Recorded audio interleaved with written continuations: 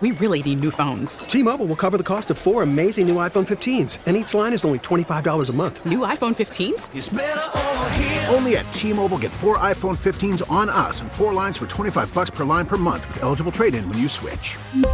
Minimum of 4 lines for $25 per line per month with autopay discount using debit or bank account. $5 more per line without autopay, plus taxes and fees. Phone fee at 24 monthly bill credits for well-qualified customers. Contact us before canceling account to continue bill credits or credit stop and balance on required finance agreement due. $35 per line connection charge applies. See T-Mobile.com. Welcome back to the Morning Briefing. I'm your host, Eric Dame, and ConnectingVets.com is your website. And we mean that. It's created by veterans for veterans and focusing entirely on the veteran experience, coming from a team that knows of what we speak. Because each and every member of our team is very closely tied to the military, and almost every one of us actually served in the military. 13 years in the Navy for me, 13 years for producer Jake in the Army, and the rest of our team from a variety of backgrounds, but all very closely tied to the military, if not veterans themselves. So check out ConnectingVets.com for the latest and greatest coming from our team of veterans, giving you the best information available on the veteran experience. And of course, follow us on social media, where we are at Connecting Vets on Facebook, Twitter, Instagram, and YouTube. Another group you might want to follow on social media is IAVA, Iraq and Afghanistan Veterans of America, one of the newest veteran service organizations that has really gotten a lot done in their short time of existing. And right now we're going to speak to Miss Melissa Bryant from IAVA. Melissa, welcome back to the show. How are you doing today? I'm great. How are you doing? I'm doing okay. Can't complain. Coming off of a nice weekend. So all that good stuff. But it's been a while since we talked to you, since we were off last week, and quite a bit has happened since that time. Some people may be familiar with the fact that the Secretary of the VA, Dr. David Shulkin, is now former Secretary of the VA, and just regular Dr. David Shulkin, no longer Secretary in front of his name. How did IAVA respond to that news? I think we responded with the same response as most others, shocked. Not so much shocked that he was gone. Unfortunately, the writing's been on the wall for that for some time. And a lot of the back and forth between the White House and the dueling press statements, it was all a distraction that ultimately hurts veterans. And so, sadly, when he was ousted, that was not really unexpected. The nominee, a little bit of a different story. Right. And that nominee, of course, his doctor, the Rear Admiral over at the military hospital there was a lot of talk about possible replacements for Dr. Shulkin. As you said, the writing was on the wall. There was a lot of conversation swirling around about who might replace him. We heard a bunch of names out there, a bunch of different people. The doctor, Dr. Ronnie Jackson, was not one of those names that we heard. So did that really catch you guys off guard? I think it caught us off guard. I think it caught pretty much everyone in our space off guard, everyone who's watching. I think there's been a number of short lists that have circulated throughout the community, and Admiral Jackson was not on that list. We hope that he's capable. We hope that he's up to task, but that remains to be seen. Throughout his career, it's an exemplary military career, exemplary medical career, but that doesn't necessarily translate into running a bureaucracy like the VA. It's a massive, massive bureaucracy with a $200 billion budget, over 300,000 employees. There's a cemetery network. It's more than just health benefits. It's an entire phone book full of benefits when you add them all up on top of the healthcare system. So we hope that he's up to task. And it is one of those things where, we've talked to the other VSOs and various other experts on this, where we just don't know. Because of how good of a physician and surgeon he is, his career has kind of kept him from serving in those military-style overseeing roles where you would oversee a hospital or a series of hospital or Navy medicine or something like that. He's been such a top-notch physician that, through no fault of his own, it's kept him from those managerial spots, I would say. Overall, though, we can't know one way or the other. So how do you think the decision ends up being made if they can't know whether he's definitely experienced enough for this, if he has the ability to do it, since it's something that we probably can't know about that until he's actually doing the job? Is that correct? Absolutely. Well, first and foremost, I hope that in the confirmation process, and we're hearing that there should be a confirmation hearing sometime around the late April, early May timeframe, the hope would be that that's a very rigorous confirmation hearing, and that there's hard questions that are asked of Admiral Jackson to discern what his managerial experience is, or not experience rather, but his acumen, I guess.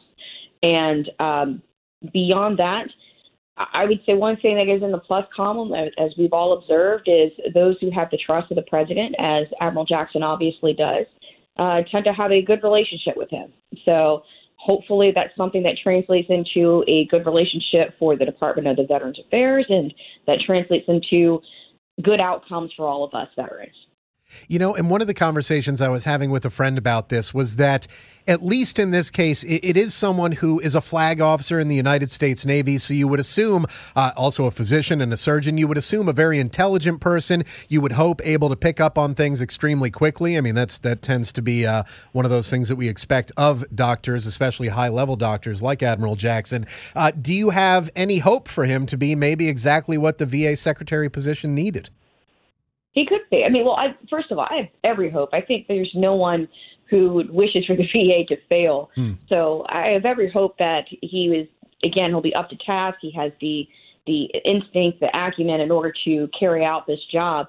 It's a lot. It's a lot to ask of him. It's a lot to ask of anyone coming into this position. There have been former secretaries who have run massive bureaucracies, who have been previous cabinet secretaries, who, had far better credentials on paper, who were unsuccessful. Sadly, this is a department that's had, 4 secretaries in as many years. And so there's a massive turnover. It's a big job. It's very hard to serve within this community that the rest of the world, the rest of the country doesn't really quite understand. It doesn't understand how the VA healthcare system in particular is so intertwined into the backbone of the U.S. healthcare system. And so in having that more global understanding of how the VA fits within U.S. healthcare, how the VA fits as a bureaucracy within the U.S. government, that's something that he may not have experience in, but for all of our sakes, I hope that it's something that he takes to very quickly and hires good people. And that's going to be one of the keys, the people that he brings in around him. We're speaking with Melissa Bryant. Melissa is Chief Policy Officer for Iraq and Afghanistan Veterans of America, an Army veteran herself. And in addition to the change at the top, there was a statement put out late last week by the VA, I believe it was on Friday that it came out, saying, hey, I know there's a lot of worry that the VA is being privatized. Don't worry, it's not. How did you look at that letter coming out from the VA in the aftermath of Secretary Shulkin's firing or resignation or whatever it ends up the case was? It was definitely a bit of a signal. It was a signal in that there's an offense now, I think, that's being added into the narrative coming from the VA. It's indicative of a sea change that's taking place. Right now you have formerly Undersecretary Wilkie from the Department of Defense. He was the Undersecretary for Personnel Readiness. Now he is the acting secretary for the VA in the interim between Admiral Jackson's confirmation hearings. And so with that, you have a DOD bent that's coming into the VA, where there's an idea of what can we do that will allow for seamless transition from DOD into VA. So when you come off of active duty or Guard or Reserve and you take off the uniform and you transition to VA, what could be done there? So that's a good thing. But the press statement in debunking the myth, one begs the question, I think, of, well, why was that necessary? Is there something afoot that needed to be addressed? And for most of us who are in this space and who are watching it, the argument would be yes. There's definitely a bear in the woods. There's something that needs to be addressed with privatization. And so to come out so forcefully with that statement, I think signals that there's a fight to prepare for. Do you think the fact that Admiral Jackson, also coming from the Department of Defense health system, I mean, that's where he's been his entire career. He's been very successful within it. That is a government-run healthcare system, I mean, fully government-run, just like the VA is within the military. Do you think that bodes well if he is, in fact, confirmed as Secretary of the VA for keeping the VA from being privatized, his background within a similar health background? We should hope so, in that it's not that he's coming in completely cold. I mean, he's not a veteran. He hasn't used VA healthcare doesn't have direct knowledge of how that system is run. But coming from DHS, from Defense Healthcare, that's not necessarily going to be something that would not help him, I would say. So I think that at least it gives him somewhat of a leg up than people would expect.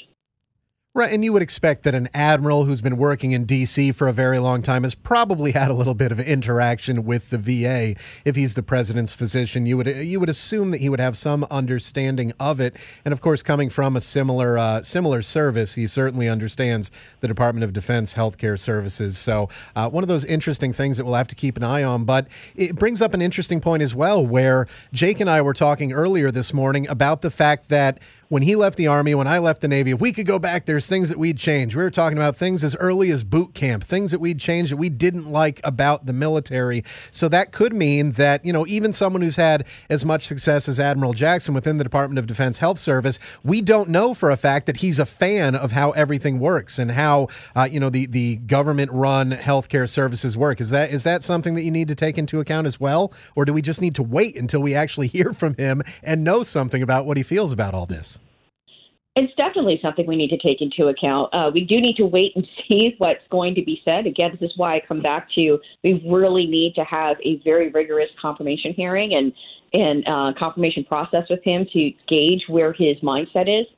I think the question of privatization will definitely come up during his confirmation hearing from a few senators. But in terms of, wanting to go back and change things if he could, and what his stance is on various things, we don't know. We just don't know.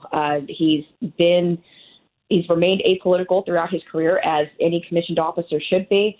He's also never really been in the position, as you went through his resume earlier, where he would have been in a position to even tip his hand toward where his leanings may be. So It's something where we're going to wait and see. I'm hopeful that he will shed light on all of this during his confirmation hearing. And I hope that he will weigh the factors as he approaches the question, especially of privatization. And when we say privatization, we mean the expansion of unfettered access by third-party providers to use community care. Because I think that that's something where when they talk about debunking the myth of privatization, that definition is what really gets folks. And folks who are pro-privatization will say, well, there already is healthcare that's privatized by the VA. It's community care. We've always outsourced routine things out to the community. Yes, that's true. We're talking about the expansion of that. We're talking about unfettered access, like basically using the VA as if it's Blue Cross Blue Shield. The VA is not an insurance company.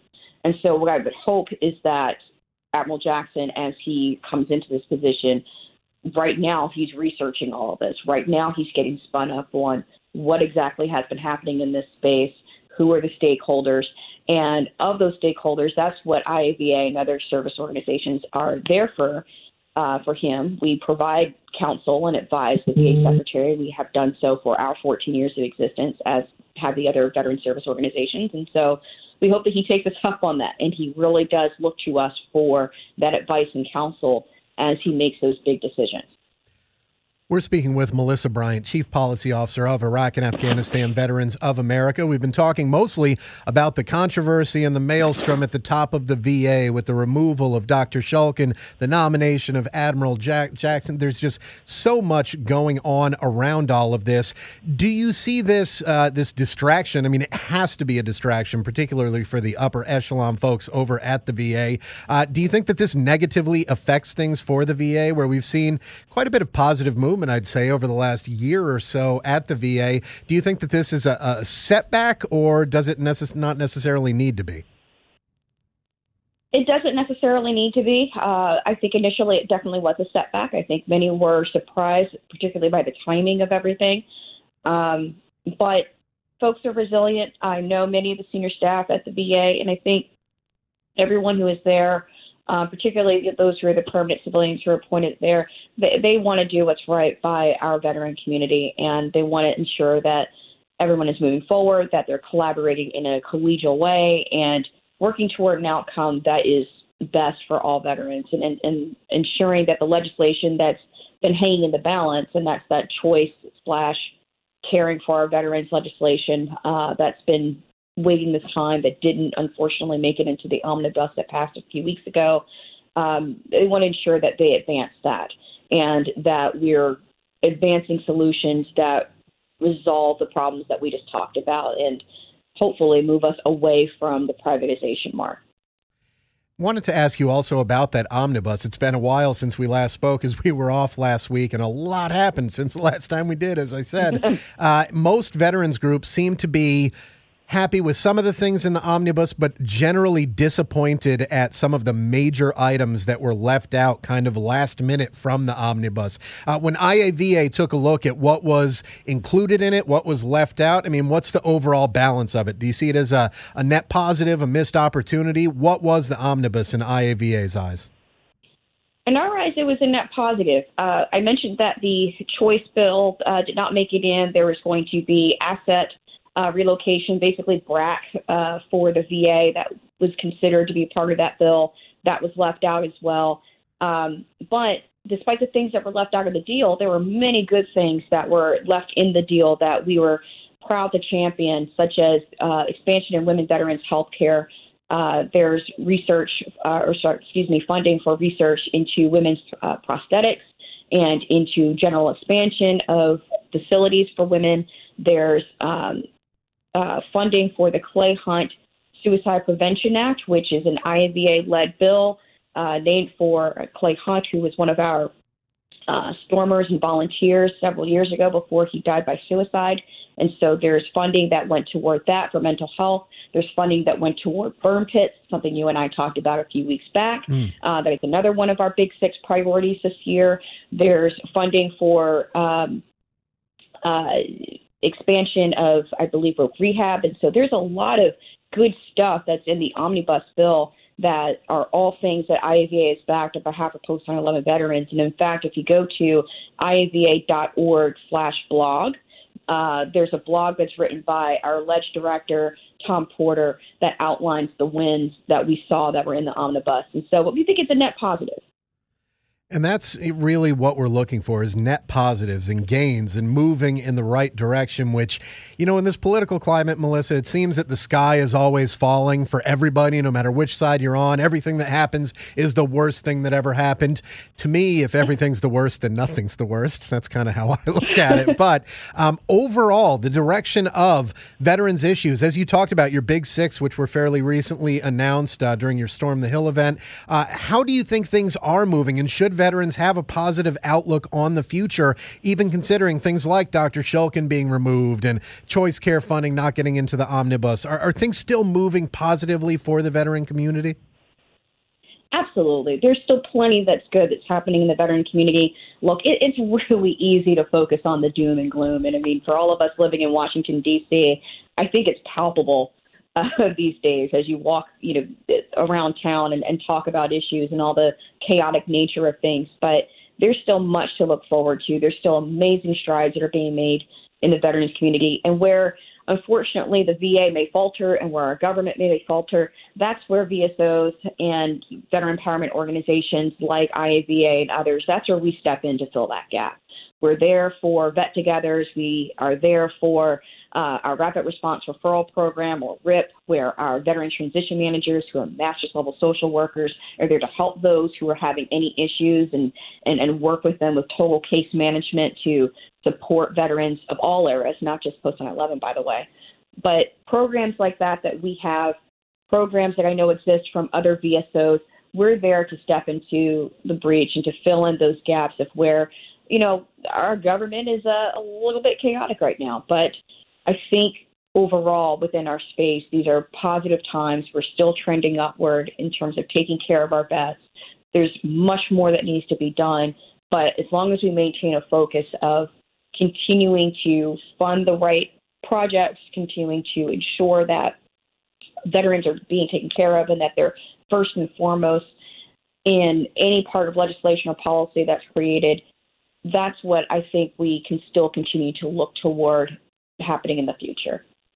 We're speaking with Melissa Bryant, Chief Policy Officer for Iraq and Afghanistan Veterans of America. And it's been mentioned a couple times during our interview here, and that is the Big 6. Of course, it was just about a month ago that the Big 6 were officially released by IAVA. So we're about a month in from that on your policy priorities for 2018.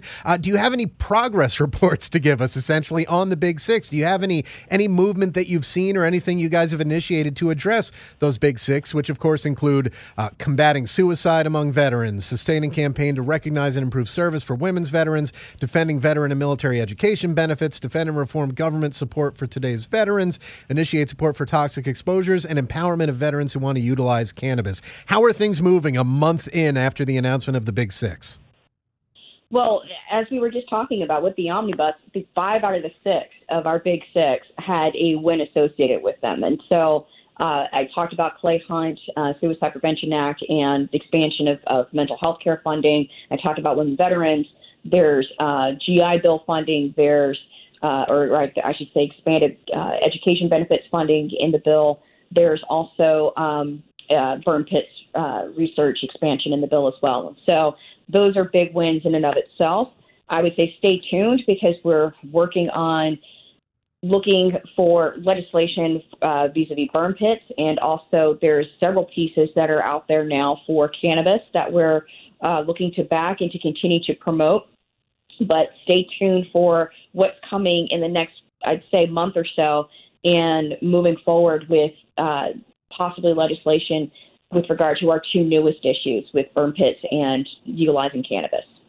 And the cannabis issue remains a big one. There are a lot of people out there working on that. What's the biggest hurdle that you think we need to get past? Because there does seem to be a lot of agreement between the VSOs, a lot of agreement and support in the veteran community for this. But there's just, I guess it's legislative hurdles, legal hurdles. I mean, what's the biggest hurdle that we need to get over in order for there to be any sort of movement on that specific issue? It's the scheduling. The scheduling of cannabis right now is Schedule 1, which says it has no medical purpose. So it needs to be rescheduled or descheduled altogether, some groups would say. But that's really the big challenge. That's what prevents for increased research. Right now there's one small study that's happening with the VA that they're having difficulty finding volunteers. So it's really a challenge in that the scheduling of it. And then there's also a destigmatization that needs to take place. And, you know, when I talked about the research, or rather the study that's currently taking place within the VA, one of the challenges of that is that, I mean, folks are afraid to sign up. And even with the policy that the VA has of where you can now discuss cannabis use with your provider at the VA, but they can't make recommendations, they can't prescribe, of course. Right. And so there are people who are still afraid, frankly, to talk to their provider about the use of cannabis, or even if it could potentially help them, because they're afraid that they may lose their benefits, even though they're supposed to be able to do that without fear of retribution. So these are things that are major hurdles that need to be reconciled before we can really see improvement in this area. And really, the way that our members see it and have seen it for years, cannabis is seen as another resource that's not an opioid that can possibly help those who are having issues with chronic pain, possibly even mental health injuries like PTSD. So if there's something out there that's going to help us, we want to be able to utilize every available resource. And so we want to make sure that we're empowering those who want to utilize cannabis as a resource. You know, when you say the VA is having trouble finding people willing to take part in that study, I find that hard to believe just because of the number of people we've talked to that are interested in it, that are willing to do stuff in it. It's a very fascinating subject, really, and one where it just never seems to me like we're getting the full story, particularly from the VA, from the federal government, et cetera. Well, we've just got about a minute and a half or so left here with Melissa Bryant, Chief Policy Officer of IAVA. So I want to ask you, Melissa, if people want to get involved with IAVA, if people want to check out IAVA and what you guys are all about, what is the best way for them to go about doing so? Well, the best way is to check out IAVA.org. If you go to our website, you can check out IAVA in Washington. It's everything that we do in our advocacy. You can check out our Rapid Response Referral Program. That's the master's level social workers that I talked to you about earlier. And if you look into the resources that they can provide. And if you also just go around our website, you'll see for our members, we host Vet-togethers. Our members host Vet-togethers themselves. That's essentially your local community connection within IAVA. We also have a virtual Veterans Hall that you can be a part of. We don't have the traditional Veterans Halls as other legacy VSOs do. Our generation connects digitally, has always, and so joining our virtual Veterans Hall that'll bring you into our community of veterans where you can experience the camaraderie with folks from across the nation in real time. So IAVA.org, that's where you can find out all sorts of things that you need to know about what we do for the post 9/11 generation. And of course, IAVA does not have membership costs. If you want to be a member, all you got to do is sign up and you are a member. And of course, at that website, IAVA.org, you can find a PDF of their Big Six, which is their legislative agenda for 2018, headed up by their Chief Policy Officer, Melissa Bryant. Melissa, we want to thank you as always for joining us on the morning briefing. Hope you have a great rest of the week, and we'll talk to you again next week. Thank you so much, Eric. Talk to you soon. We really need new phones. T-Mobile will cover the cost of 4 amazing new iPhone 15s, and each line is only $25 a month. New iPhone 15s? It's better over here. Only at T-Mobile, get 4 iPhone 15s on us and 4 lines for $25 per line per month with eligible trade-in when you switch. Minimum of 4 lines for $25 per line per month with autopay discount using debit or bank account. $5 more per line without autopay, plus taxes and fees. Phone fee at 24 monthly bill credits for well-qualified customers. Contact us before canceling account to continue bill credits or credit stop and balance on required finance agreement due. $35 per line connection charge applies. See T-Mobile.com.